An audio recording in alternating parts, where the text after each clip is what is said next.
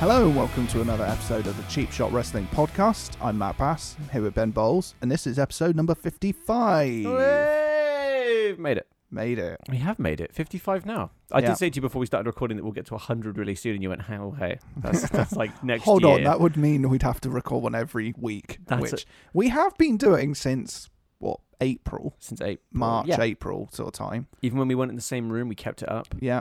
And all now, the way through lockdown, doing over Skype, and then, what was the second one? Discord. it was Discord, and then Skype, Discord, and then Zoom. and Zoom turned out to be the most reliable. Yeah. And then, then eventually we got back in the same room, and we've kept it up. We've kept it up. We were like, But that's mainly because you're still on furlough. yeah. So I still have all the time in the world. So you might still have a job. I honestly I get to the point I might still have a job. Who knows? So you're not doing any work. You're just at home watching wrestling all day long. So it's great. Yeah, it means I'm to up do a to wrestling date. podcast. It's a rare opportunity. When we used to record this back in the day, I would be very unknowledgeable about, especially like a Raw that has just happened. Yeah. Or a pay-per-view. I'd probably have had to skim through it. Things Yeah. like that. Now it's just like, I can watch all that. Like in the morning, I'm ready, seeing it all. I know all the shit that's gone on Raw last night. Yeah. It's great. Yeah, it's great. It's convenient for us. Yeah. And the shit that's gone on Raw last night is one of the topics of our discussion today. But before I get to that, if you want to follow us on Twitter, it's at CSWPod. If you want to follow us on Instagram, it's also CSWPod. If you want to follow Ben on Twitter, it's Ring Review PW.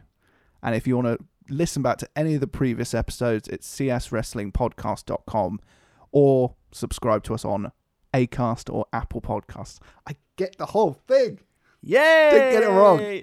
There was like, every time. There was a couple of moments there where I was like, think for half a second. Every time you read it out, I just look down. I can't look at him because the thing is, I do it off my memory. If I wrote it down, it would be a lot easier. Yeah, you're not reading that. That is a it's almost like a rehearsed from memory recital. Yes. So I think I can't. I could probably put each one from every episode we've done next to each other, and it would be basically the same. Pretty much the same, apart from like the one occasion where you fuck it up and you're like, oh damn it. Yeah, like the one time where I actually said your Instagram.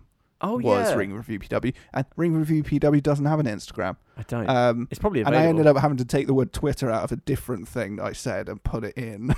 And it actually worked out well. You wouldn't have noticed. No, I will not tell you what episode it is because I can't remember which one it is anyway.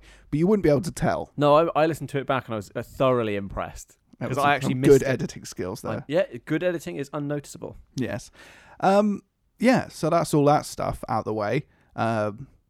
We've got various things to talk about. Yeah. An exit, a return, a debut, 2 pay-per-views, and a pay-per-view preview. Yep. And a clusterfuck of a Raw. Also, the Thunderdome. Excellent. There we go. You're going to pop in the new one. I'll just add the reverb like I did. I realised when editing it that the reverb doesn't carry on; it just stops dead which makes it funnier. I think it's funnier because it's like, "Welcome to the Thunderdome." It just stops. It just stops straight away, and then it's just us talking normally after that. Yeah, I love that. And me going, "That sounded right." Yeah, that sounded good. It's as much praise as the Thunderdome deserves. Yeah, it's that sort of like it's all show, and then it can be quite underwhelming. Yeah. No, I thought it was really good, but we're going to talk about the Thunderdome. Yes. Anyway, the Thunderdome. Because we've actually seen it now. Yeah. We've actually seen it in person now. I do like it. I've just got to preface that. I do like it. No, I do. It's much better than the Performance Center, but we will get to that. We will talk about what we liked and disliked and all the rest of it about that. So, we're going to be talking about SummerSlam that happened on Sunday, TakeOver that happened on Saturday, and Payback that's happening this Sunday. Fuck me. Why do they have so many pay-per-views? I know. Before Raw last night, they had one match kind of confirmed for it, which was Sasha and Bayley versus somebody for the tag titles. And now that was it. Now that's Shayna Baszler and Nia Jax. Yeah, they now have 4 matches in total so far planned for Payback. But we have absolutely no idea what SmackDown matches are going to happen because SmackDown happens on Friday and today is Tuesday. So, no idea. But, so we'll get to that and kind of talk through the matches that have been confirmed so far. Mm-hmm. Okay, so let's go on to our first topic. First off, exit, a return, and a debut. Let's talk about the exit first. So the exit is sad. It is sad because it's Renee Young. Yeah. Renee Young is leaving WWE or has left WWE now. She's not finished TV though. No, I think she's got another project she's working on. Yeah. I'll just look it up because she put a thing on her Instagram page about it. Yeah, she'd had this project lined up before her contract at WWE had ended, and I think it was something to do with obviously the outcry from loads of people that worked at the WWE saying like, we're going to miss her. It's a huge loss to the company. Yeah, but she was like. Didn't she say something along the lines of this is still on? She said anchoring, because she lists some of the things she's done in her career while being at WWE. Yes. And she says anchoring a brand new show with Fox Sports brackets, which you guys will still be able to catch me on. I don't know whether she's referring to Backstage or not. I don't know. It might be Backstage like she's still referring to. Like old episodes of Backstage or something. But then why would you rerun them? No, it's weird. Maybe they're going to bring it back or something. Maybe Fox have said to her, we were still thinking of bringing it back at some point down the line. Yeah. So, and we'd want you to host it if we bring it back. And they're kind of thinking, and she said, yeah. Yeah, like if we can have CM Punk without a WWE contract, then we can have Renee Young without a WWE contract, yeah. Yeah, so they've probably, she's maybe recognised that her contract is up, so thinks, well, Fox are offering me more money to do exactly what I wanted to do.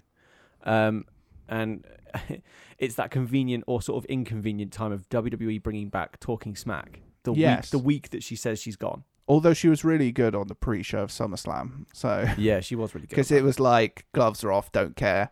Going to say things that I don't care. She was so relaxed. Yeah, she looked really relaxed. But then there were moments where she slipped into presenter mode and you could tell that she was slipping into it. She's professional. Yeah, she is a professional, she was sort of like, there was a couple of moments where you looked at, I think it was Charlie Caruso was presenting it, that we were like going, Charlie's the one who's supposed to be presenting this. And I think at first they actually swapped seats at one point. Really? Because Renee was sort of sat in the middle. Oh. And then they went to a VT thing. They came back and her and Charlie had swapped places. So that Charlie was in the middle. But Renee looked more like she was in the presenter seat. They were slightly to the left. Where the guests are to the right. Yeah, and then it was a bit weird. Oh dear. I know, I didn't notice that. Yeah, they make a point of it. They're like, well, we've swapped seats. Oh no, because I watched. But there was a few moments where it sort of, she said stuff that was like, she would ask a question to the kind of the others. Yeah. When talking about a match or whatever. You sort of thought, that doesn't sound like a person who's like commenting on these things. That sounds like a presenter asking the panel a question. Yeah. And it felt like there was two presenters of that pre-show. But two fantastic. I think they should have just had Renee host it. I don't think they should have had Charlie there. I think they should have just had Renee host that. No, I'm with you on that. That's her last one and she's hosting it. Fine. Nothing against Caruso though. Caruso did a fantastic No, she's job. great. She's fine. She's brilliant. But she's great. But I think for that they should have just had Renee host it, because if instead of having her as like a guest. And also Renee's here. Well, it's also difficult having Renee as a guest if she's hosted those shows for such a long time. Yeah. It's difficult for her to sit back as a guest. Yeah. She will then end up sort of inadvertently taking over the host role sometimes. Yeah. So she did say in her thing that this November would have marked 8 years in WWE. Oh, November would have. November would have been 8 years since you've signed. Oh, damn. She's been in there nearly a decade. It doesn't feel like it's actually been that long, though. No, I'd put it 7.5 years. That's mad. I'd put it at 4 years. From what I can remember of her, it feels like about 4 years. But that's the thing. She was doing all that stuff in NXT first. Like when NXT relaunched, the new NXT, sorry, the new NXT, she was a backstage interviewer. And doing that sort of stuff. And then she hosted the NXT TakeOver pre-shows, which was when Corey Graves first became a broadcaster as such. That's when he was permanently behind the desk. His debut was on an NXT pre-show panel. And Renee was hosting that. And and then she ended up moving on to the main roster stuff and doing the pre-show panels and being the first woman commentator on Raw. She was one of those people that I think the reason I'm thinking that it feels like it's only been about 4 years is because she's sort of been that good the whole way through. Yeah. That it feels like you sort of feel like, especially with presenters on WWE She didn't become stale in any way. And she didn't have like a sort of a downturn and a bit of an uptick. Yeah. She's been consistently good from start to finish. So I mean, there are people who've said about her time as a commentator wasn't as good. But then the thing is that I don't think even she has said that it's not really her fit. It's not really what she's meant to do. Yeah, it's not really her thing. Her whole thing was presenting really, and not commentating, being a color analyst kind of thing on commentary. She's a great interviewer and she's a great host. Yeah. So having guests and being able to sort of have a round table conversation. Yeah. She was always that's her element. Yeah. So which is why it was perfect for her to have backstage. Oh yeah. And also she had backstage, she's in her element of having like a round table discussion with former wrestlers and people who love wrestling, but also the freedom of it being outside and external from the WWE and being a Fox show. So I'm hoping she ends up continuing to work with Fox. Yeah, hopefully she does. And we both wish her well on whatever she does next, because she's a great broadcaster. And I think WWE are stupid to get rid of her. I mean, obviously not get rid of her. She put in her request to leave, but WWE not using her in the way that she should have been used has led her to want to leave. Yeah, perhaps they should have done more to try and keep her. Yeah. I mean, they could have just moved back. If it's Fox who've cancelled backstage, WWE could have moved backstage to the network. They could have done that. Yeah. But they didn't. So then there's the question of why. And then they just left Renee to not do anything. She ended up writing a cookbook, which she's releasing relatively soon, I think. Yeah, I think so. She's got a book coming out, a cookery book.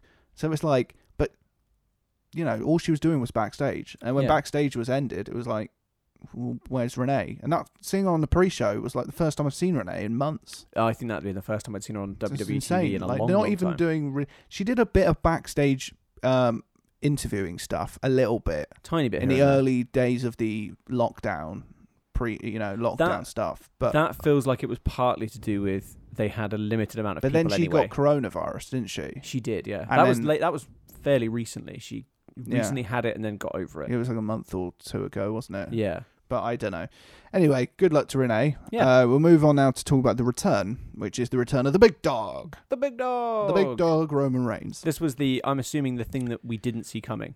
Yes. As SummerSlam had put it. You won't see this coming. You won't see this coming. I think that's what it was. Anyway, yes, Roman Reigns is back, which I'm really happy to see him back, because SmackDown needed a main event babyface. It needed the top dog. We needed the big dog back. Yeah, it needed woof, someone.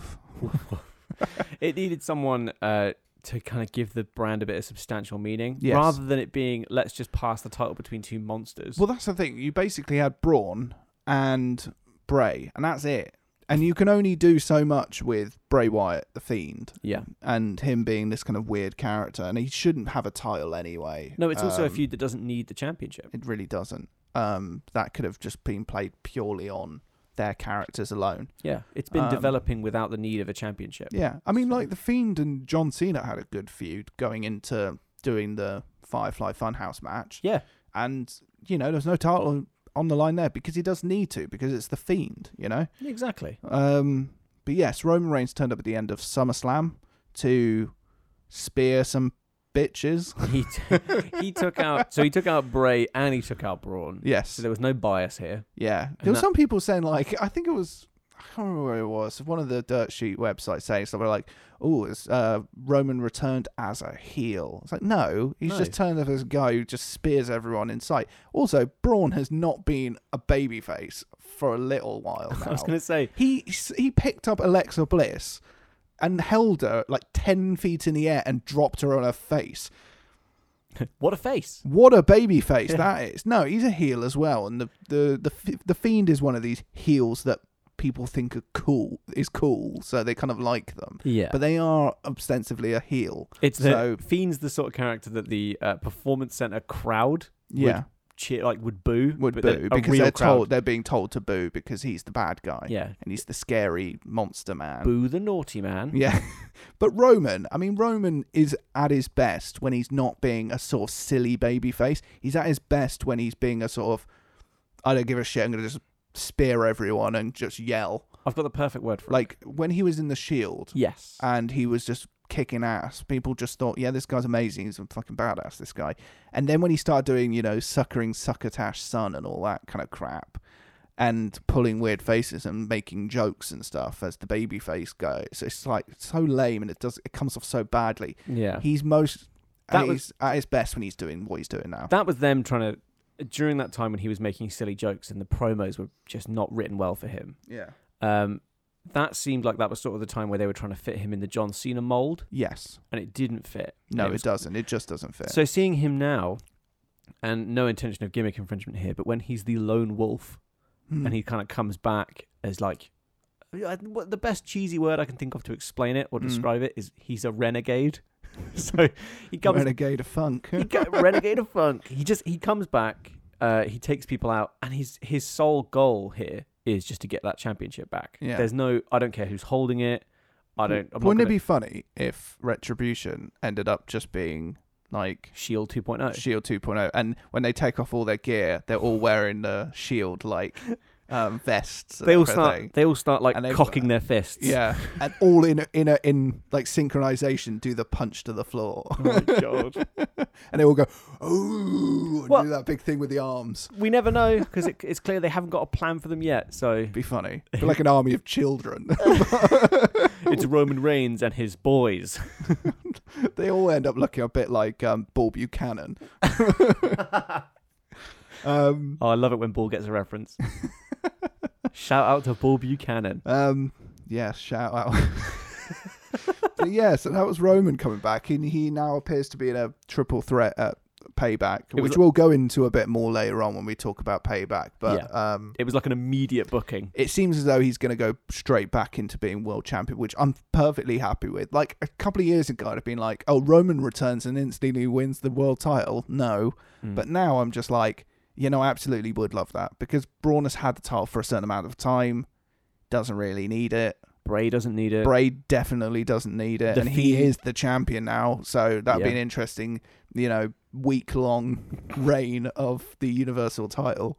But yeah, I think it needed to come off Braun. Is Bray a 3-time champion now? 3-time world champion? Yes. Jesus Christ. Because he won the WWE title, didn't he, from Randy Orton, or maybe not from Randy Orton, but... Didn't he win it in an Elimination Chamber or something? He won it from Cena. He won it from Cena, and then he lost it like a month later to Randy at WrestleMania. Yes. And then he won the Universal title from Seth Rollins. Yep. And then lost it to Goldberg. Oh, yes. Yes. Yeah, because he squashed The Fiend. Yes. And then, he squashed The Fiend. And then Goldberg lost it to Braun. And then Goldberg lost it to Braun at Mania, and now Braun has lost it back to Fiend, and Fiend's going to lose it within a week to Roman Reigns, who's going to hold it for 10 years. And then Bray's just going to retire, I guess. Yeah. I'm a 3-time world champion. Never thought it would happen. Yeah, who'd have thought, Husky Harris would be a 3-time world champion? I know. Not me. Look at us. Look at us. Who'd have thought it? Not me. Who'd have thought it? Who'd have thunk it? Never. Full Paul Rudd meme. But yeah, so Roman's back. Great to see that. And our debut, it's not really a debut, it's a sort of re-debut. Not a very good re-debut of Keith Lee, who he made his debut on Raw from NXT on Raw last night. It was actually, on the surface, it was actually a good... I was really excited about it. I saw it. I was like, oh, fantastic. Because we've talked about this before. We talked about this before Great American Bash, because we were talking about him and Adam Cole in the Undisputed Era and being like, who should go up to the main roster? Where should they go? And I was thinking, I thought that Keith Lee should go to Raw, because Raw needs someone like that. He feels like he's a Raw superstar. It was either that or SmackDown, but that might have been because Roman wasn't around. But I saw a thing with Roman back on SmackDown. Yeah. Keith Lee's better placed on Raw. Yeah, really. and SmackDown still has like AJ. Yeah. Still has good people, but you put Keith Lee's like, he'll fit in on Raw immediately. He already felt quite normal when I saw him on Raw last night. Yeah, it felt normal. Seemed fine. It didn't seem like a weird thing of seeing, it's the NXT guy on Raw. Yeah. It's like, no, if I saw Cameron Grimes on Raw, I'd be like, that's really fucking weird. But Keith Lee, he already did the stuff at Survivor Series last year. But we need to talk about this. We need to talk about, right, so his music hit, and I was like, great. And I was singing along, and I was putting my arms out like, yeah, bask in his glory. Lee. And then it goes into that, boom, like the drop. And then it comes out of that and goes, bask in his glory. And it's all bigger and triumphant, right? But it wasn't. No. I had my arms up, and then it lost all enthusiasm as my arms slowly came down. I went, what the fuck is this music? And it was the most generic sounding rock music. It was just recorded in an afternoon, generic rock music. And also, they just found it on some free music library on YouTube. It didn't it didn't fit. I wouldn't be surprised if I could find it on the free audio library on YouTube. God, imagine. Oh no, it's so shit and basic. We talked about it a little bit when we were talking about it this morning. Is that it doesn't even really feel like it's in one cohesive song. It sounds like they just crossfade from Keith Lee's music down to this suddenly completely generic rock track. Yeah, with no lyrics, nothing, just a generic rock music. It just cuts away from all of the impact of his music. Yeah, no lyrics. It's so nothing. insane because they made this. His music was custom. It was an original song. Recorded. Yeah, it was a custom song for him and his gimmick of bask in his glory and limitless. And he even has little lines in it where he's talking and rapping or whatever he's doing in it. And it's like, it's a full song that they made. And people at NXT would be singing along and chanting bask in his glory as the song is saying it. And it all just, the whole thing fitted together perfectly. You had this perfectly crafted character. And like usual with NXT people, they have a fully formed character, which they then bring to Vince. And Vince goes, no, I'm going to change that, take that out, put that in. Oh, I don't like the fact he wears shorts. No, he's going to wear like a t-shirt and jeans, cover that fat body of his. Well, it's like he goes from wearing like his wrestling trunks to suddenly wearing like loose-fitting like board shorts. Yeah. And he wears a t-shirt. And again, I know that these things might be his choice. Maybe Keith Lee himself has decided to do this. Yeah, maybe. But I the don't know. backlash I saw... The music is the thing that gets me. Because, the music's the worst part. Because his attire is one thing, and it might just be him going, hey, I want to, shake things up a bit, change my attire. Yeah, maybe I'll try something new. Or maybe Vince did tell him to put a t-shirt on, and he thought, well, I can't wear a t-shirt with my current, shorts. Yeah, I was going to say, I saw a comment... So he had to wear actual bigger shorts so that it didn't look like he was wearing a t-shirt and nothing else. Because I saw comments, it was on Reddit before Raw started, of people, obviously because they announced that Keith Lee was going to be there, but it was comments, just people saying, I bet you Vince puts a t-shirt on him. And then there you are. As soon as he comes out, I was like, oh shit, he's not actually taking that off. But that's not the worst thing, because the attire is one thing, it's just attire at the end of the day. He's still the same person. As long as he's wearing knee pads and boots, I'm fine. He's still called Keith Lee. It annoys me when you have skinny guys who don't have knee boots. Oh, but then he's a big guy, so he could probably get away with no knee pads. But either way, I'm not too bothered by the outfit. It's a bit silly. He didn't need to change it. But like you said, he's still called Keith Lee. He still looks the same. He still performs the same in the ring. Yeah. But that music is dreadful. It's inexcusable. It is so inexcusable. And also, when he finishes a match and his music hits, it's the sort of shortened version of their theme tunes. It jumps straight to that. It jumps straight to the shitty new music. And I'm like, please, it's dreadful. Please stop it. It's just so bad. It's a decision that WWE have been guilty of this. A lot of companies get guilty of this sometimes, but it's a decision that gets made that you just think, how? How has that been, one, brought up, and then secondly approved? Yeah. Why hasn't anyone just stepped in and gone, no, his music's fine. Yeah. It's what he's known for. Well, this is the other thing. So, in the Thunderdome, as we have done before, I will have edited that, by the way. Nice. In the Thunderdome, they have the crowd. Now, the crowd, we were, I think, led to believe that they were going to have audio from each member of the crowd and everyone could chant along. And they said about how people could chant along together. Chants were a big thing. Which we said doesn't make any sense because it won't happen because they'll all be out of sync and they won't be able to do them properly. I reckon that was something they discovered after they'd made that announcement. Yeah, maybe. They were like, oh, wait, so there's delay when you're doing video calls? It's like, yes, well done. So there's that, right? So then they've been piping in audio for crowd noises, which I thought was fine. I could tell that it was piped in because it sounded weird and they didn't really react properly. It sounds very flat. Yeah. Yeah.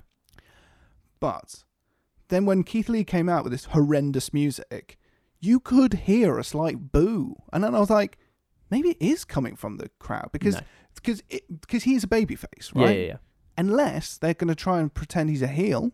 No. Absolutely not. I don't get it. No, they didn't portray him as a heel. It was like I said to you before. It's definitely that they just, because they gave themselves 2 days to practice with this shit before SmackDown.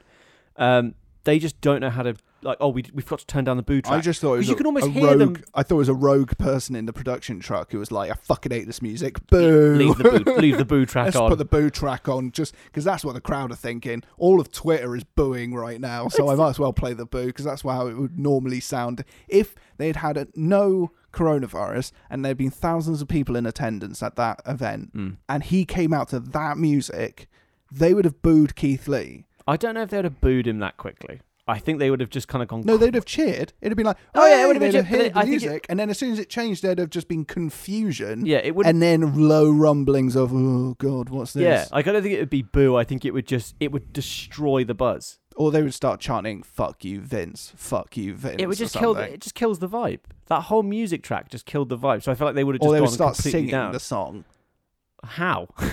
Out after he got to the ring. His actual song. I'm not going to call that his actual music. No, they'd have started singing his actual music. The crowd would have started chanting, like, bask in his glory. That's the issue, actually. I think we would have needed that to convince them that music that they've picked out is shit. Yeah. And the fact that we haven't had that, I'm worried that they're not going to change it. Do you know what I'd love it is if all the people who had tickets to be in the Thunderdome, when his music hits like that, they all just put like a piece of paper in front of their camera. Just cover their cameras up. So the whole wall just becomes this wall of white. Do you know what? That'd be a great way for them to protest as fans. Yeah. If they didn't like something instead. Because if they can't be heard, they can't boo. Or they all just change their photo to Chris Benoit.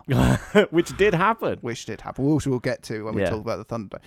Anyway, but Keith Lee, I mean, it's great. I'm going to try and stay positive. The music's terrible, and hopefully they'll go back from that. Yeah. But it's great to see him on the show.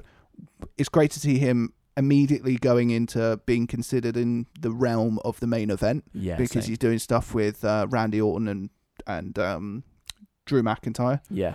So, it's great to see him. He's thrown right into the mix, which is, I think, it's what he needed to be. We said before he debuted that as soon as he's on Raw, he's in the main event picture. Yeah. There's no way you can just stick him in the mid-card. I was thinking, it's sort of have him do some sort of like feud with someone who's considered a main eventer, someone like Seth or someone like that, and then move him into this other thing with the world title, because he absolutely should be there. Yeah. Well, what they can do now is they can basically just have him dispatch Randy Orton, and then that kind of moves him above Randy in the title picture. Yeah. So it's kind of like, oh, okay, now he's like one-on-one with Drew McIntyre. Yeah. It's like, hell yeah, I'd want to see that again. Yeah. Definitely want to see that again. I want to see that, yeah. Okay, so let's move on to our next topic, the Thunderdome. That was the best one, actually. Is it the best one, That was great so far. Yeah. I like that one. Powerful. Yeah, so we all said welcome to the Thunderdome. When SmackDown started on Friday night with Vince McMahon in the ring, and so all those faces, and not who I thought it was going to be. No, I thought it would be Triple H. Should have been Triple H. Really. I thought it'd be Triple H introduced in the Thunderdome, not Vince. Vince looks. Every time I see him, he looks more and more like the living dead. It's when you realise you haven't seen him for a long time on TV. You go, man, he's old. Yeah. Also, happy birthday to Vince. He's 75. 75 yesterday. Me and him share a birthday. So this is kind of a birthday. You said it was a birthday special. We haven't mentioned the fact it was my 28th birthday yesterday. It was Matt's birthday yesterday. He shares a birthday with VKM. Yes, me and Mr. McMahon share a birthday. They also share opinions. I'm kidding, they don't. They absolutely do not. We've talked about his opinions on this show before. Oh God, yeah. But yeah, it's a happy 75th and a happy 28th. Yes, thank you very much. But the Thunderdome was introduced by Vince on Friday, and we saw pyro. The pyro was amazing. The pyro was like excessive. Well, what's amazing about the pyro is the fact they could put pyro in the crowd area, which they could never do when there's crowd there. Wherever there was negative space, they had explosions. They were like, okay, they have the sort of rows of faces, and between the rows there are like pyro bits, so they can have like flames and shit come up in those bits, which looks amazing. They had it everywhere. There wasn't a person or a face or a screen. There was just explosion, and it went on for like a while. Yes. It was great. Yeah, it was great. And I love the fact they've got the stage setup back. Yeah, no, I like the big stage setup. I think it's great. An actual stage with actual screens. Yeah. Entrances look like real entrances again. Yeah. It was fantastic. Yeah. Like to be honest, the fan faces. Let's talk about that. Yeah, so we'll talk about the fan faces. So in theory, cool. Yeah. Right. And actually, I think it is quite nice seeing some moving faces of some people there, kind of thing. It's also something for during an entrance. There's something for them to look at when they're coming down to the ring of like, oh, I'm getting an actual like reaction from a face. I think it was who was it? I think it was Drew McIntyre who said something on Raw last night, saying something like, if you like that, give us a thumbs up, and you start seeing them all going like this, giving them the thumbs up or whatever. Clever. Something like that. Yeah. And it's like, that's the kind of thing they can do with that stuff. And it's like, oh, they're actually saying something to people and getting a reaction from said people. Absolutely. Which is, it's great to see. And it's such a massive improvement on the Performance Center. Yeah. Because I was so sick of the Performance Center, of people, of there just being a handful of weird Performance Center people being told what they have to cheer and boo at. And I like seeing people who are seeing a good guy on Raw. Yeah. And you can just see in the background, amongst a bunch of people like big smiles on their faces, kind of going woo or whatever, there's like one guy with his thumbs down. It's always one. But I love that, because it's just, that's what it is. It isn't what in the Performance Center, everyone has the same reaction. If it's a good person, they cheer. If it's a bad person, they boo. Whereas this, it's like, there'll be someone going, hate Drew McIntyre. Yeah. Boring. Don't like him. Boo McIntyre. I like seeing some differing opinions. Yes. It's nice. Rather than it just being a blanket yes, blanket no.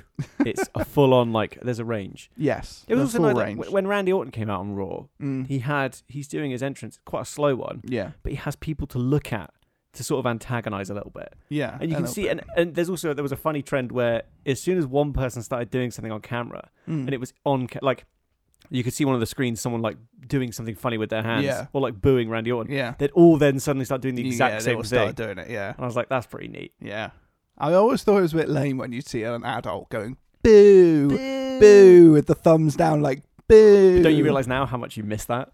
But now I'm like, it's the only real way they can express themselves. Yeah, thumbs up or thumbs down. They had something. They knew. There are people who have come up with other ways, though. So we'll talk about the good people who've done silly things or whatever in their screen of I've seen a couple of the Thunderdome. A couple of people have dressed up. So there's been people who've dressed up. There's been people who've got their like belts and stuff. They're fake belts. Merch. And there's people who've just dressed up as wrestlers and things. I've seen some people with signs who have shown their signs in front of the thing, like saying how much they're part of the Roman Empire and all this kind of stuff. Risky. They've got their signs or whatever. I've seen some things like that, which is fine. Yeah. There was a sleeping man, which is what I would be if I was watching Raw or SummerSlam. Imagine if I'd been on the Thunderdome screen during SummerSlam. Fallen asleep. Because on SummerSlam, I watched half of it, and then I was watching to the end, but I was intermittently sleeping, and I woke up after it finished, and I was like, what is going on? Where am I? I was halfway through like the opening match when they were replaying the whole of SummerSlam. Oh yeah. I was like, what? I've already seen this match. What's going on? I looked at the time and I was like, oh, it's 4:30. I'm like, fuck. Oh, it's finished. But if I'd been on the Thunderdome screen, I'd have been the sleeping man. But that tells me that maybe he was somewhere that wasn't America. Yeah, it makes me think he was in the UK and he just fell asleep while watching it. It's like, oh, it's midnight. Okay, the show's just about to start. Okay, I can do this. I can stay up. And then, it was like almost immediately he was just asleep. And you could just, and then he's visual to the whole of the world watching. There was someone dressed as Pikachu on SmackDown, I think it was. I think it was SmackDown, yeah. And then there was a dog. So I think someone surprise. just had their dog with them, and then the dog was most of the screen. And so it's just a dog watching SmackDown or SummerSlam, whatever. It's just cool. Now we'll go to the bad people. Yeah. So people have gone, I saw something, I can't remember where it was, but someone basically saying, I'll give you a £10 Amazon voucher if you do this, that, or the other on the Thunderdome Because like when we say the good was kind of like nice and heartwarming. The bad is very bad. It's very bad. So not even funny bad. So there was someone who, because clearly people, it must be done through a sort of Zoom-like. Yeah, I think it must be like a conference call type software or whatever. So because people are able to change what appears on their screen from a camera image to an image. They can like screen share. Just screen share, kind of like an image.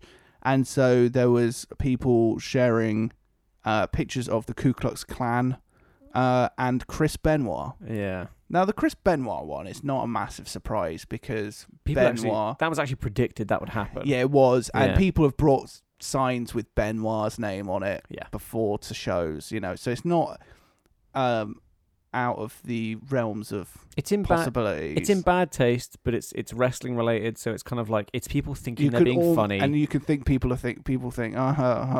I showed Chris Benoit on SmackDown. Chris Benoit was on Raw last night, wasn't he? There's that. Which I mean, if you find it funny, fine, but I don't think it really is that funny since he murdered 2 people. But the other one is like the Ku Klux Klan. It's like, Jesus fucking Christ. Yeah. Way to go overboard. Fucking hell. If the person who did that thinks that's funny, that's not on. Then they've got a bad sense of humour. They haven't got a sense of humour. No. That's just bad taste. Yeah. They just don't think ahead. But there was shit like that, and you kind of think, well, they must have expected this kind of thing to happen because it's the general public, and you can't trust the How general long public. do you think it will be before we see a penis on Raw? I think I'm surprised we haven't seen one yet. Yeah. I honestly think it'll come. Yeah. Not literally. But it may do. It may come. You never know. But it's that kind of thing where I think they must have expected it. Like, I'm surprised there hasn't been just someone like ass out twerking in front of the camera. Well, you know what I mean? Like, I'm surprised. That's what I'm saying. I'm surprised we haven't just seen a penis right now. Like, I don't know. These kinds of dickheads exist. Like, and they want do you to remember when people... we were at uni and we would go on chat roulette with a group of people? It wasn't just us two. It was like a whole group of people. We were all like, let's go on chat roulette. Yeah. And you would find some random person. It was like a dark, shadowy thing where you just see the light from his computer shining on his face and his hand on his penis. Yep. Right? And that kind of stuff was gross. But that's what I imagined would be half of what the fucking screens are on Thunderdome. And what would they do if that was the case? Well, they just have to turn off all the screens. I reckon they must have a failsafe. Oh, I think they must just put a graphic on it. They just have the generic kind of graphic colours like for Raw each show or whatever. Yeah. That they can go to. There'll be a failsafe. I think it'll be if they notice there's a percentage of them that are doing something wrong, they'll just turn them all off. So it like classroom like mentality, where it's like if one of you does something wrong, everyone's coming back for detention. Yeah, you're failing it. You're ruining it for everyone else. Yes, I hated that in class when teachers would punish everyone for one dickhead. But I think it's that. I think they'll do if there's one person they find doing something in particularly particularly bad, they'll just cut all of them off. No, yeah, but no, it's I think overall that was good. Adds to the atmosphere. Yeah, it does. And it makes for a better show. And it's a good stopgap between Performance Center and going back to normal. I also think it's the right move to make from just a logistics standpoint. Yeah. The fact that AEW have already moved to getting fans in, it's way too soon. It's way too soon, especially for Florida. I'm surprised they haven't moved the NXT stuff to the Thunderdome as well, honestly. Yeah, I wouldn't think. Because they're still in Full Sail, aren't they? They're still in Full Sail, and they're just doing stuff there. It might be just because Full Sail is their home, and they have use of Full Sail. Yeah. And that is their regular place anyway, so they might as well still do stuff there. I guess so. But plus also, it makes the shows look slightly different. It makes it look different. It's just it's an idea of going like NXT in the Thunderdome compared to AEW in what looks like a car park. I think it basically is. I think the outdoor arena outside the Jaguar Stadium is just like a sort of... It does look... It's a kind of venue. It's a sort of quote-unquote venue. It's a venue I think they can take down and have extra parking if they need to. But it's the fact that they've moved to having actual fans in. Yeah. And even on the first episode of them doing that, they proved that these fans won't pay attention to the rules. No. Where it's like JR cuts to... Oh, and they're all playing by the rules, and the camera cuts to the guy crowd. With a mask round his chin. He's got it like over his mouth, but not over his nose, and exactly. barely over his mouth anyway. Yeah, and you just think they're not playing by the rules. No, they're not. Don't let fans in yet. No, especially if you're in fucking Florida. Yeah, it's Florida. I mean, of all the places for all this stuff to be going on, fucking Florida. Yeah. Jesus Christ. Don't let fans in yet. No. But anyway, the Thunderdome. Big thumbs up. Big thumbs up. I like it. Big thumbs up, just like the crowd are going to have to do. Yeah. Big thumbs up. Big thumbs up. And now we're going to move on to our pay-per-view section, I think is probably the best way of describing this. I'd say, yeah. Yeah, so we're going to talk about the pay-per-views that already happened in the last few days. So we've had NXT TakeOver 30, and we've had SummerSlam 2020. What was just your overall impression of TakeOver 30? I thought it was good. It's not the best takeover they've ever had. It's not even the best. It's not even the best one they've had this year. Yeah. No, but fine. Yeah, fine. Absolutely fine. We got. I think from it. I think the biggest thing I can take away from it is that we got Keith Lee on the main roster because of it. Yes, in a way. Yeah, takes him out of the picture. Everything else on that show kind of just happened. I was like, yep, it was a good pay-per-view overall. good. Yeah. Absolutely acceptable. And fine. Which is funny because that's kind of the reaction I usually have to like a main roster pay-per-view. Where I go, I got through it. It was fine. Things happened that were like, it was entertaining. Yeah. It's never like blowing me away. But that was definitely not a takeover that blew me away. No. I was surprised they started with Balor and Thatcher, to be honest. Same. Which was fine. It was a fine match, but I've realised with Thatcher is I like Thatcher, and I think he's really good when he's in positions where he can have really brutal matches. Yeah. But when he's in matches like he had with Balor, it just felt a bit more kind of technical, like, it's a lot of holds, a lot of submissions, a lot of like just holding people there and going, after a while it gets a bit boring. I quite like it. It went on for 13 minutes. I think it went on a bit long. That's my only thing. It was quite long. I think what sucks about that is that... Like, I think he'd be a lot more effective if his matches were all under 10 minutes. No, I disagree. Do you? It's the way he's used that makes it boring. Right. Because they put him up against someone who is not down for that kind of style. Right, You want to see Finn Balor doing some dangerous things, jumping off stuff, doing moves. But because Timothy Thatcher versus Matt Riddle really works, especially in that kind of style of match, because it just looks brutal, and hard hitting, and they vary in style, but it's kind of a similar way that they wrestle. Yeah. But with Finn Balor, it doesn't really. It's too extremely different. So I get what you mean. That's when a 10-minute match can feel like it goes on for quite a long time. Yeah.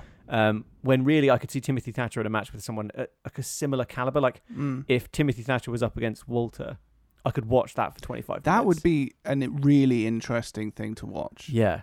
Two people have like very different like physical appearance and attributes and have their own unique kind of positives and negatives that they can make use of. That's much better than just having a sort of Thatcher Balor match, which I felt as an opener was not suitable for an opener. No, I was fully expecting the ladder match to be opener, but that was second match on the card, which is really strange. I know they should have had the ladder match first because the ladder match opened I can't remember which one it was now. New Orleans, when they did the first the inaugural North American Championship match with the ladder match with Ricochet. That was in that match. I think it was Ricochet's first match in WWE. It was his first in-ring NXT match, and that was the opener for that show. Yeah. And it is. Having a match like that as the opener is fantastic. You need a barn burner. Barn burner, yeah. You just go out of it and you go, wow, that was fucking amazing. What a spectacle. Stay watching this show. Yeah. Starting with Finn Balor versus Thatcher that's had almost no build-up. Yeah. Kind of, yeah. You it's just really weird. Starts very muted. But there was a triple threat tag match for the number one contendership for the tag team titles on the pre-show, which is actually a good match between Breezango, Oney Lorcan and Danny Burch and Legado del Fantasma, which I thought was a pretty good match. I thought that was a really good one. It was very solid. I sort of felt like it didn't need to be on the pre-show. Funnily enough, you could have put that at the intro. Yeah, if that had been the first match, I'd be fine. It was only 7 minutes, that match. I know. If that was just like a quick opening match for the takeover show, I think that would have been really good, actually. Yeah, and it had some good spots in it. Yeah. All of the people involved in that match are good wrestlers. It's probably why Balor Thatcher was the first match on, because if you were watching from the pre-show, you'd have already seen the what they would have considered the barn burner. The opening match. But it's not the same as on the pre-show, because they have the match, and then after the match, it goes back to a studio of Scott Stanford and someone else, I don't know, Sam Roberts or someone, just talking about it and talking about the matches coming up, and it kind of takes you out of it a bit, and then you're like, oh yeah, go back to the wrestling now. And they didn't want to put Balor on the pre-show. And then it's Balor Thatcher. You're like, oh, okay. It was not really an opening match. I think that's the problem. It was a fine match. And I spent the entire match just going, sure, cool, right, can we get this over with? Because I really want to watch this ladder match. Yeah, the ladder match is coming up. Yeah, and I'd work on Sunday during the day, so I had to be up in the morning. So it's like, I was like, I can't stay up all night watching this show, so can we get on with the ladder match, please?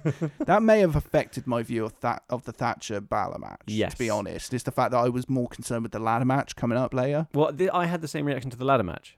Yeah. Because I stayed up to watch it, but got frustrated with the match. Yeah. But then when I watched it, the whole pay-per-view in full the next day, I actually did quite enjoy the ladder match. I thought it was good. But the wrong person won. The wrong person won. It's a fine person to win. It's fine. It's not like I'm offended by Damian Priest winning it. It's not the person who should have won. He shouldn't have won. I think it should have been Bronson Reed. Yeah. Because I think Bronson Reed had all the momentum going into that match. He was the one hyped about being in it. He was first in. And in all, you know how they had the screens up, the kind of knockoff WrestleMania 30X screens they were great. They were great.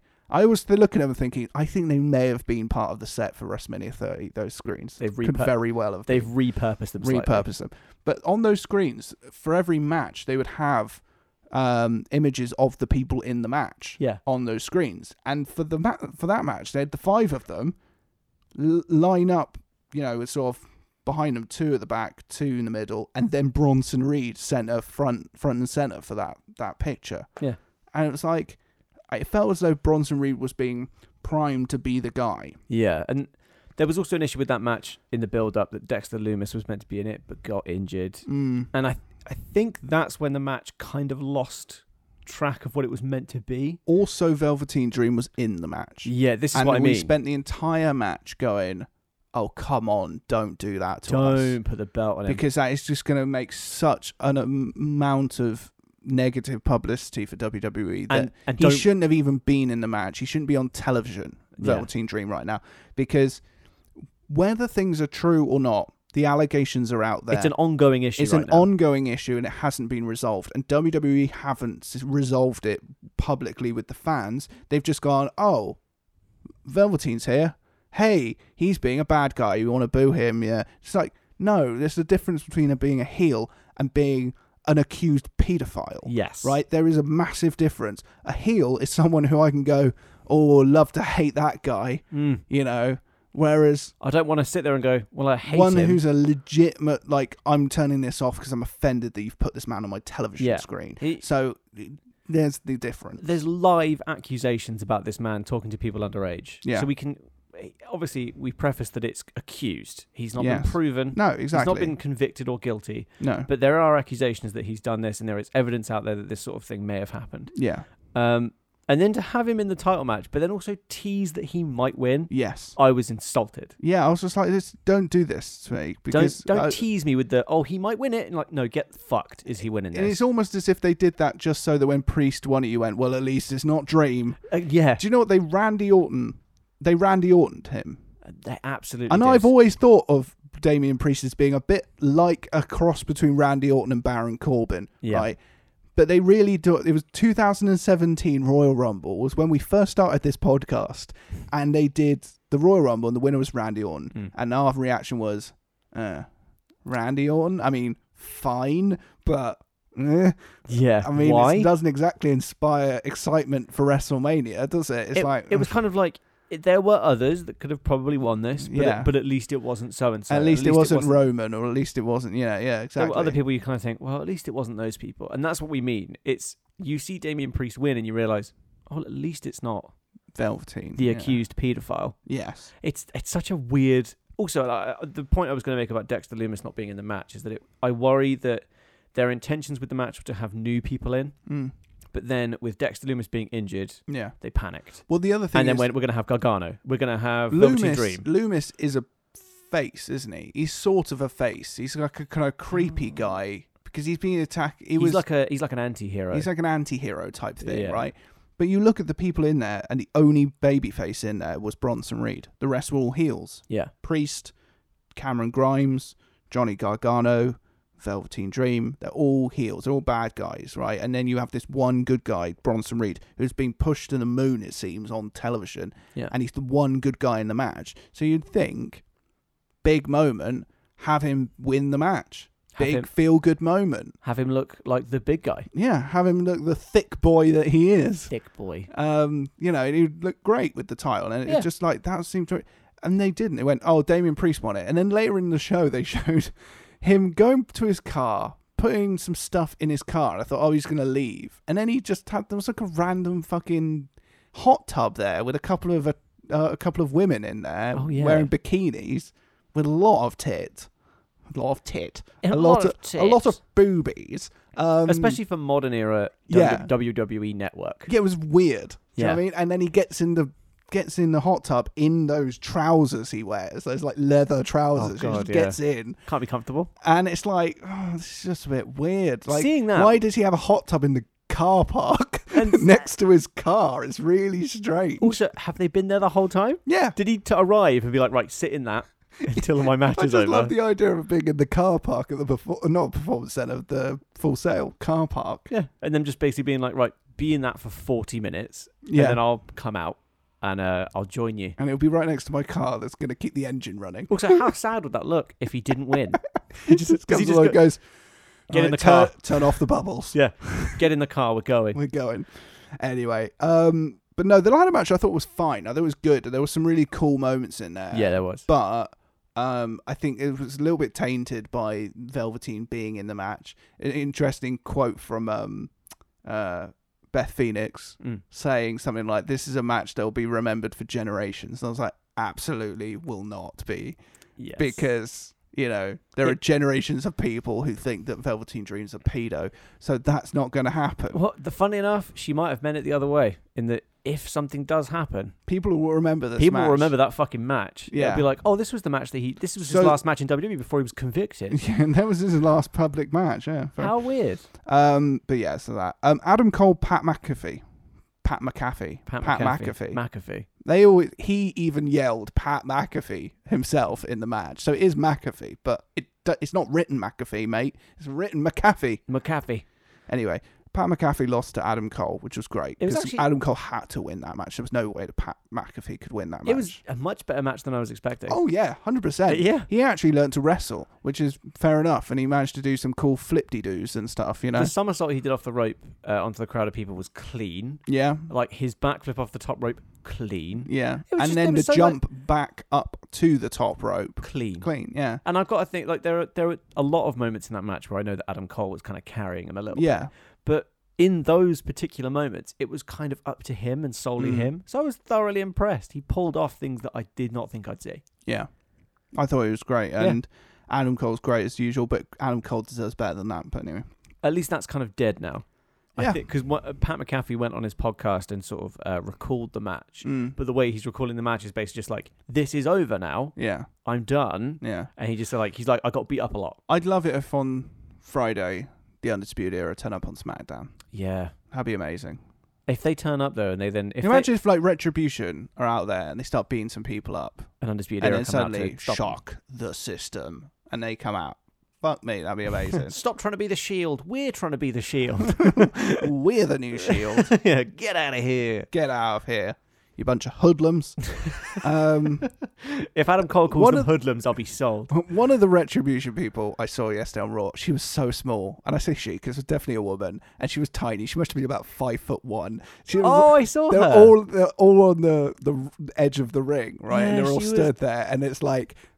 bunch of people who are like 6 foot something, and then there was this little small woman on the end. She could have adorable. She could have rested her chin on the top rope. It was adorable. She just hear her go, "We're Retribution. We ain't taking your shit." So, talking of small women, Io Shirai defeated Dakota Kai. And small women. They are compared to Raquel Gonzalez and Rhea Ripley, who turned up. I realised when that happened how big both of those people are. Yeah. Holy shit, they're huge. Rhea is as tall, as if not slightly... No, she's slightly shorter. She's about the same height as Raquel Gonzalez. I think Rhea Ripley is about the same height, but both Io and Dakota are much shorter than both of them. Compared to both, yeah. Oh my God. That's the only reason I said short women. They're not that short. But compared to those two, they do look small. Rhea Ripley as well. Obviously, she's been off TV for a while. Yeah. She's only recently started to come back. She's fucking huge now. Yeah, she's beefed up. She's in amazing shape. Yeah. She looks incredible. Yeah. She looks incredible. Not a big fan of the blonde hair, but I like the blonde hair. Yeah. It kind of makes her look a bit more insane. Yeah, it's a bit mad. But anyway, I'm not a massive fan of that. But she just still looks fantastic. It's always good. It's good to see our girl looking kick ass. We're big fans of Rhea Ripley here. Yeah, big fans. So it's like seeing her looking actually quite scary. Yeah. Oh, yeah. Yeah. This is what we wanted from Shayna Baszler, and we didn't get it. So now we've had to substitute that for Rhea Ripley. Yeah, and Rhea Ripley will be able to carry Raquel Gonzalez to a half-decent match. So fingers crossed, anyway. But the Shirai Kai match was... Shirai Kai match. The Io Dakota match was very good, I thought. I really enjoyed that match. It was very solid. It was solid match. It's good use of, like... they still play into Dakota Kai's knee brace. Yeah. They play into that quite well. It's not relied on, but it plays a factor in some of her matches. Yes. So I like that they're still doing that. My only thing was that I knew that Dakota Kai wasn't going to win last Wednesday on NXT because they had Raquel Gonzalez return. Yeah. And I had a feeling she would return soon. And with the match coming up, I thought, oh, well, that might happen at TakeOver, that she'll return, cause the distraction, and help Dakota Kai to win the title. And that would be a big moment. But then they had her return on NXT and kick Io in the face, and they beat her up and stuff. They did the return prematurely. Yeah, which meant that I knew that so in kayfabe, like, Io had several days to work out a strategy of how to deal with Dakota and Raquel Gonzalez. Yes. And the element of surprise was gone, which meant that going into the match, Io was more likely to win. Absolutely. Yeah, no, that makes a lot of sense, actually. Yeah. It was a very good match. Yeah. Yeah, it was a good sort of, the placement on the card as well was fantastic. But yeah, great match from those two. And the main event, Karrion Kross defeated Keith Lee. But Karrion Kross apparently injured. He's separated his shoulder. Right. Which looked, you couldn't really tell watching the show, but you couldn't tell. That must have fucking hurt. Yeah. Separating your shoulder is not a fun injury. No. Because, the issue that he may face now is that he may have torn something that he doesn't know yet. I think he got examined pretty much straight after the match. Yeah. But, my God, if that's the case, he carried it well. Yeah. Does that mean he ends up vacating the title? Because that would mean that title had been thrown around like hot potatoes. Yeah. It's like... It's a shame. I hope it's not the case. I'm kind of hoping it's like, he's out for like a couple of weeks. Because then they could have kept Keith Lee on NXT for a bit longer with the title. Yeah, and the thing is, and Keith won't want that anyway. No. If you think Keith Lee as a wrestler won't want to know that the person that he's lost the title to is now injured and may have to give up the belt. Yeah. It's like, fuck, man. That was kind of his chance to... Maybe Vince blames Keith Lee for the injury to Karrion Kross. So he's like, put a T-shirt on him. Punishing him by changing his look and giving him some shit music. Yeah, fuck his debut up. Because I don't think it was any of their faults. No. But yeah, it's unfortunate for Karrion Kross. It was a good match. I'm just kind of hoping that he doesn't have to just give up the belt straight away. Yeah. Just won't look great for him. No, it won't. We should move on now because we've talked about that for quite a long time. This might be a little bit longer of a podcast than usual, but a little bit longer than an hour because we've got... But there's 3 pay-per-views in the space of a week. 3 pay-per-views in a week. We're going to have a lot to talk about. Yeah, exactly. Be easier next week. It'll be just the one. Yeah. So we had Apollo Crews versus MVP in the pre-show for the United States title. Apollo Crews won. Great. It was, it was fine. It was a match. Yeah. The opening match of the main show was Bayley versus Asuka, and Bayley won.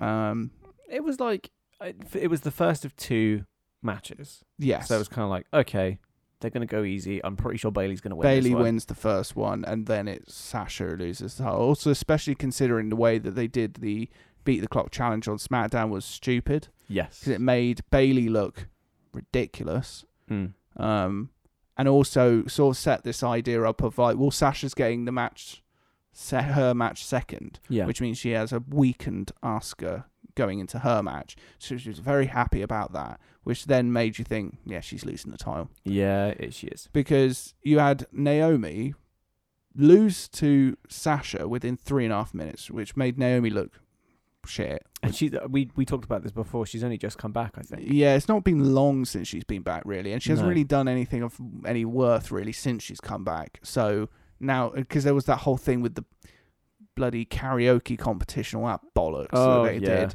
And yeah, but she hasn't done anything particularly worth. Then she does this Beat the Clock challenge, which you think, when she comes out and she's like, you sort of think, oh, great, they're putting her in a position. And then it's like Corey Graves suggesting a Beat the Clock challenge. She's like, oh, yeah, Corey, that sounds like a really good idea. I'm up for that. You think, no, Beat the Clock challenges are bloody awful because you end up with people who should and are capable of doing 20-minute matches losing in 1.5 minutes because it makes most sense for the story. Yeah, and then you start thinking like, well, if the person beat them in that time, why are they not winning all their matches in this time? So Sasha beat Naomi in like 3.5 minutes, and then Naomi, then having just lost a match to Sasha, in record time, in 3.5 minutes, then goes on to face Bayley, a fresh Bayley, and she beats Bayley within under a minute. Yep. With like a roll up or something. And you're like, she's the champion. So Bayley not only lost in under a minute, but she lost in under a minute to someone who just lost to Sasha Banks in 3.5 minutes. Yeah.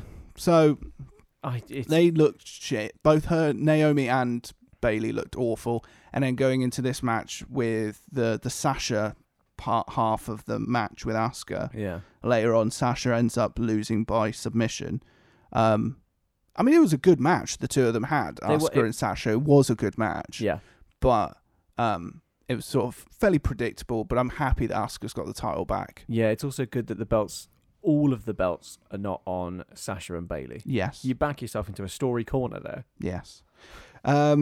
Moving on to the Raw Tag Team Championships, the Street Profits beat Angel Garza and Andrade. I haven't really got a lot to say about that match. No, but there wasn't much really going on in that match. Montez Ford's great. Do you know what, we can say it every time? Because he is. Because he is great. Yep. The match that was meant to be a hair versus hair, but then changed to a no disqualification loser leaves Raw match. Sorry, I've heard that was stuck in my head because of literally 15 years ago of co-general manager Austin and Bischoff. God, it was loser leaves Raw was always it was never loser leaves SmackDown. It was always loser leaves Raw. Sorry. So this is loser leaves WWE. Loser leaves WWE. Yeah. And the only reason we know why it was changed. Mandy Rose versus Sonya Deville. Now, Sonya Deville was with Mandy at Sonya's house, and what happened? Was there an armed break-in or something like that? Madman stalker or someone broke into a house. Well, from what I've read, is they were in the house. Yeah. And they heard something but thought nothing of it. Mm. I think Mandy had seen that someone was in the house. Mm.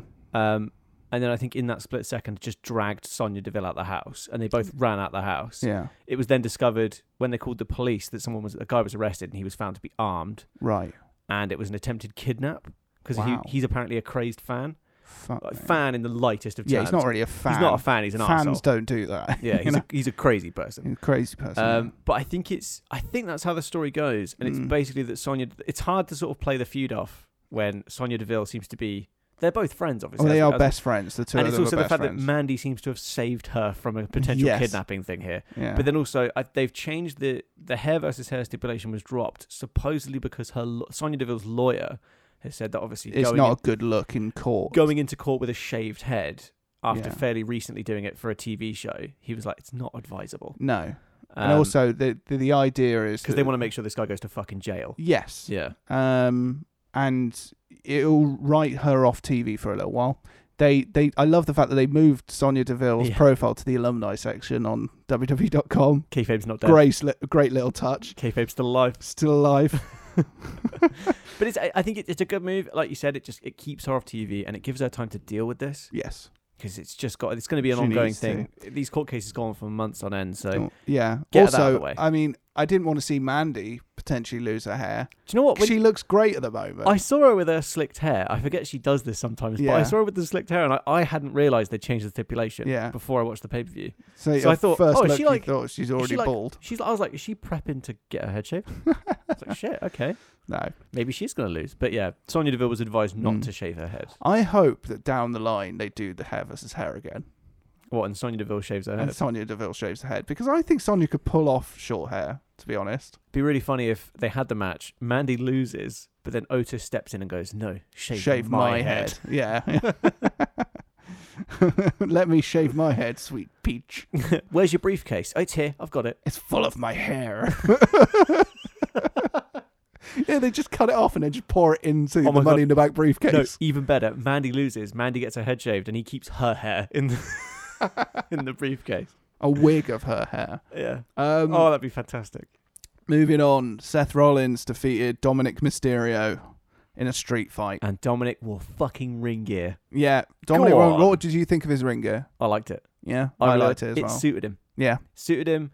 I wasn't what I was picturing. No. I thought he'd be wearing a mask for some reason. Well, I mean, there's been talk about him becoming Prince Mysterio. Yeah. And wearing a mask. It's a trademark they own now, right? Yeah, it is. Well, they filed for it. Yeah.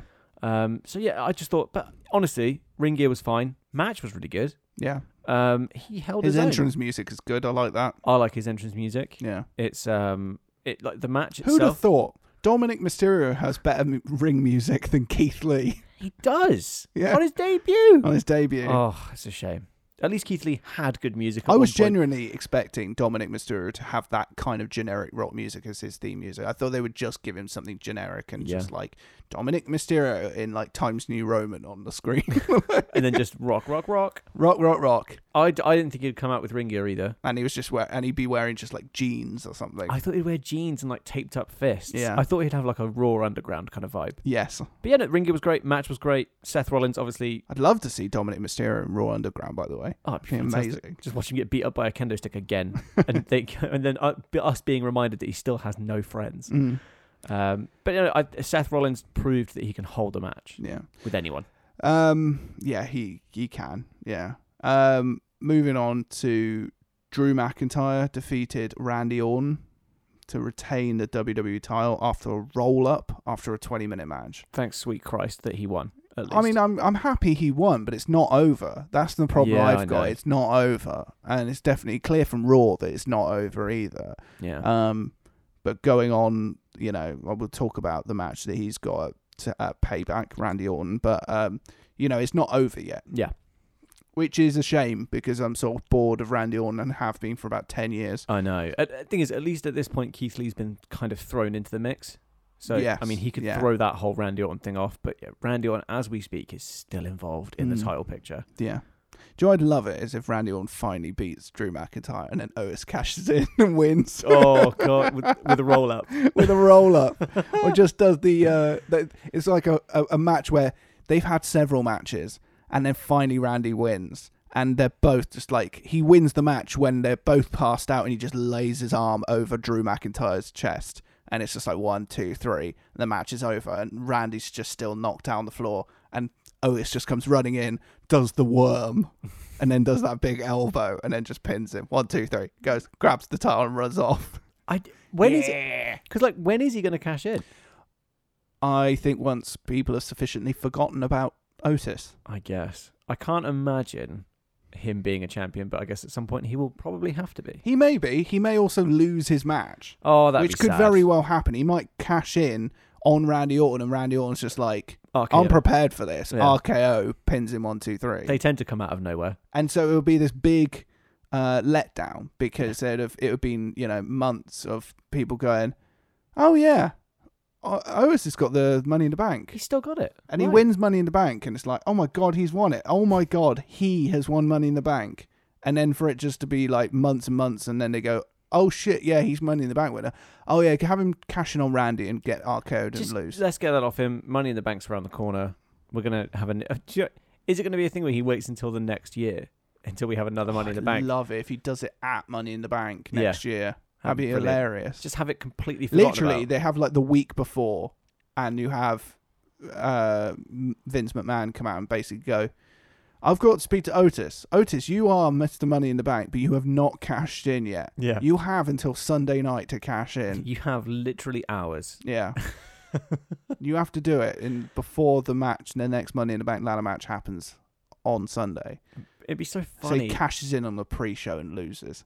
Yeah, or he forgets to cash in. And he just forgets and it runs out. It's just null and void. Null and void. Someone else wins the belt. Someone else wins the briefcase, and then they cash in that night and win. And yeah. It's like, oh, you could have just done that. Because they've never actually done that. But it's one of those things where you go, they've never done it, but they've never done it for a reason, because it'd be shit. It would be shit. Yeah, it's such a waste of a Money in the Bank briefcase. Such an Otis After briefcase. A good match they had at Money in the Bank. Yeah, it's true.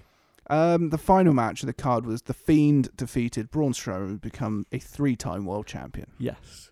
And we've already talked about this and stuff, about the fact that he might only have it for a week. He might only have it for a week because Payback's coming. Well, we'll just go on to Payback now because we've already talked about those two. And yeah, we know all about that. We all know about that. Move on to Payback. So Payback has 4 matches confirmed so far.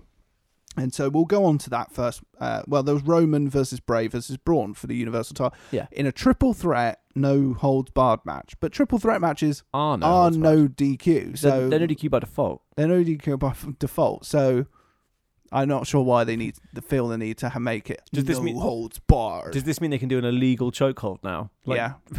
Pretty sure they could have done that. They could have done that anyway. They're not going to get DQ'd, are they? I don't know whether that means that maybe there's no... because it's not force count anywhere, is it? I was going to say maybe there'd be a difference with no rope breaks or whatever. Yeah. There's no other stipulation apart from it just being a normal triple threat match. It's just no DQ. Yeah. Which isn't what a triple threat match is anyway. But anyway. It's a triple threat match with a name. I think it would be a fun match, though. It'd be fine. And it'd be nice to see Roman win the title. So yeah, it's looking very likely that Roman will win the belt. So Bray will have a week-long reign. Yeah. What a transitional champion the Fiend is. Oh, I mean, it's the ultimate transitional champion, that is. Yep. Fucking hell. Keith Lee versus Randy Orton. I think that will be a good match, actually. I'll be surprised if Keith Lee loses. Yes. I'll be very surprised. Because, well, actually, I don't know, to be honest. Because he lost his first match, technically, because on Raw last night, Drew McIntyre caused the DQ, which meant that Randy won by DQ.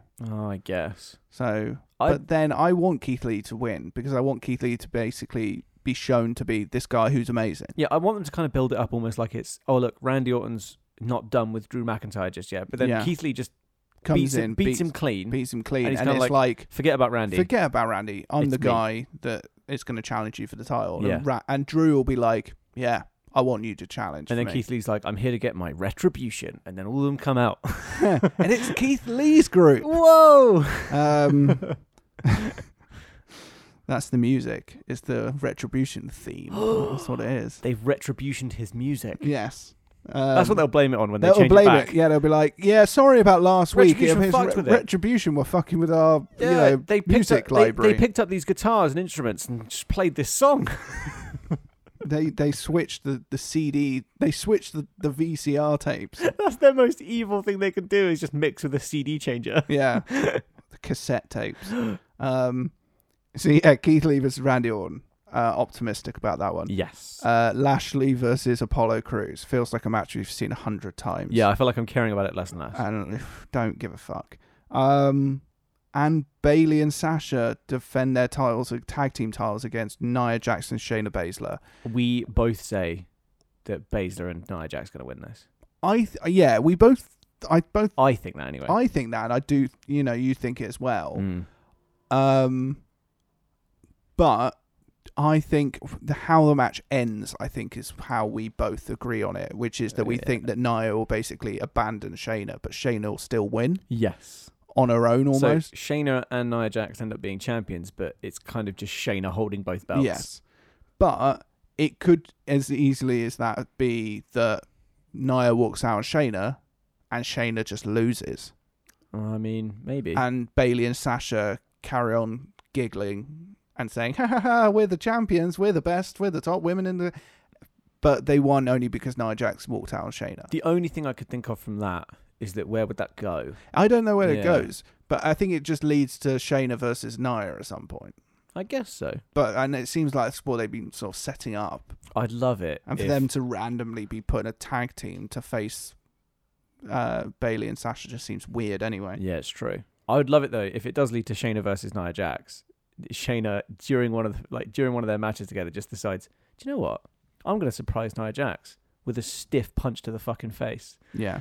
Just see how she likes it. Yeah, see how she likes it. Yeah. I mean, I think it'll be fine as a match, but Nia needs to be carried through all these matches. Yeah, so putting her in a team. It feels like they've put her in a team just because she can't really do matches by herself without bloody hurting someone. She needs to take breaks so she can calm down. Yeah.